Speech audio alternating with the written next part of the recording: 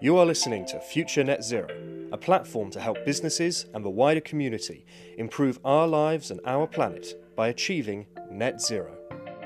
Hi everyone. Today I'm really glad to welcome Pascal Radue, CEO for Hydropower, for hydro business of General Electric. Hi Pascal, how are you? Hi Dimitris, really nice to meet you. Very well, thank you very much. Hope you're fine as well. Thank you for joining Future Net Zero. Today we are going to discuss about the role of hydropower in the current energy crisis. And of course, Pascal, I would like to start with your views, with your opinion. How do you believe that hydropower can help and provide a sustainable solution to probably solve the current energy crisis? Well, I think hydropower is already helping. If we think about it, 16% of the global power generations today. So it is already providing a large amount of solution to the crisis. I think what hydro can play, the role hydro can play, is really twofold: is to rapidly decarbonize the power production. If we look at refurbishment of current hydro plants, so we have quite a few plants which are actually quite old, 40 years plus old. So if we do refurbish these plants, we can increase the power output. And that's probably the quickest way that we have today of decarbonizing power production. That's one thing. The other thing where hydro can help is with pumped storage. Pumped storage is fundamentally a giant battery where we can soak up the power that comes from wind or solar or other forms of generation when we don't actually have consumers that need it. We can soak it up in that huge battery by pumping water up. And then when the wind doesn't blow or the sun doesn't shine and the consumer still needs power, we can let the water flow down and produce power with that water. And therefore, we have this giant battery where I think hydro can be an instrumental part to enabling other forms of renewable energy to become stable, basically a stable power supply. So I think these are the two forms that I can think of very, very quickly how we can address the question of energy transition right now. Do you believe, though, that hydropower can help also customers, I mean businesses and homes right now, to see their energy bills lower than the existing level, than the current level? Yeah, for sure. If you look at hydropower, because of the lifetime of a hydro installation, which is more than 80, 90 years, it's even more than that, because once you build a dam, it's there. If you look at the lifetime and you take that into consideration when you calculate the levelized cost of electricity, that is by far the cheapest electricity that we have available to us today. So it can help already today. Do you feel that the current, we saw last summer heat waves, exceptionally high temperatures across Europe. Do you feel that these weather events exposed the vulnerability of the sector?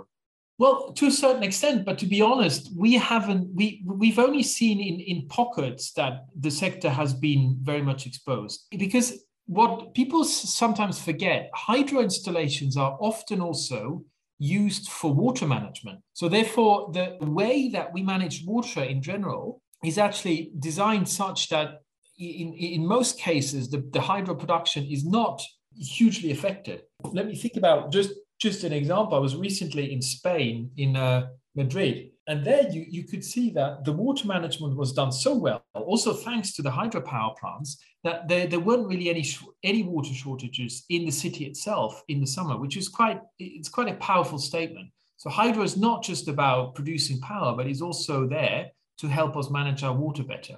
And that can help in such situations as we had in Europe.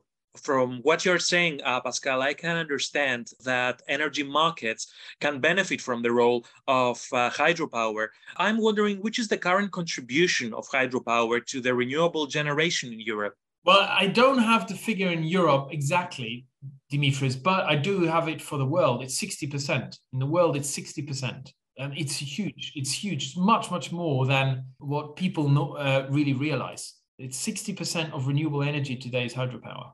What can you tell us about the criticism that hydroelectric plants are facing regarding the megawatt per hour price on the grid? There are some critics, that they are saying that probably it's much more expensive than other types of renewable energy. What can you say about that?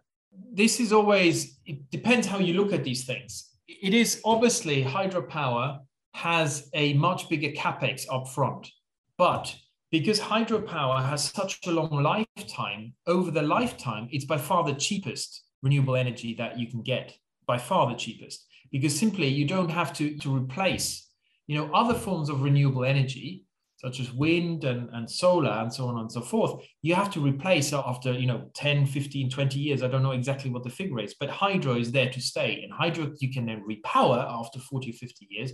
But the capex you have to invest in that is much, much, much more lower than building a whole new plant. So it's a really interesting view to look at hydro in the long run. And that's really what we should all focus on as a society, to be frank, because if you talk about sustainability, it's about the long term. And hydro is probably the best solution for the long term. My last question for you, Pascal, is that you're holding a really important role in a large company, General Electric.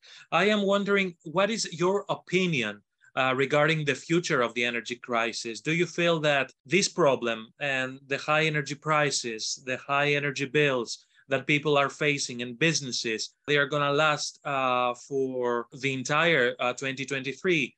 Do you feel that it will last probably until 2024? What's your opinion about that? Look, I honestly don't want to speculate. I don't have a crystal ball. The only thing that what is important, I think, for us to understand that to solve the energy crisis or the energy transition, whatever we want to call it, we have to use all technology that is available to us today. We have, there's a role to play for batteries. There is a role to play for solar, for wind, for hydro, even for gas, for hydrogen. We have to really understand, and we have to make data-based decisions on where we employ which technologies for the overall benefit to solve, at the end of the day, for the energy crisis, but also for the environment and for sustainability, to make sure we produce all this power with the least amount of CO2 that we can possibly get.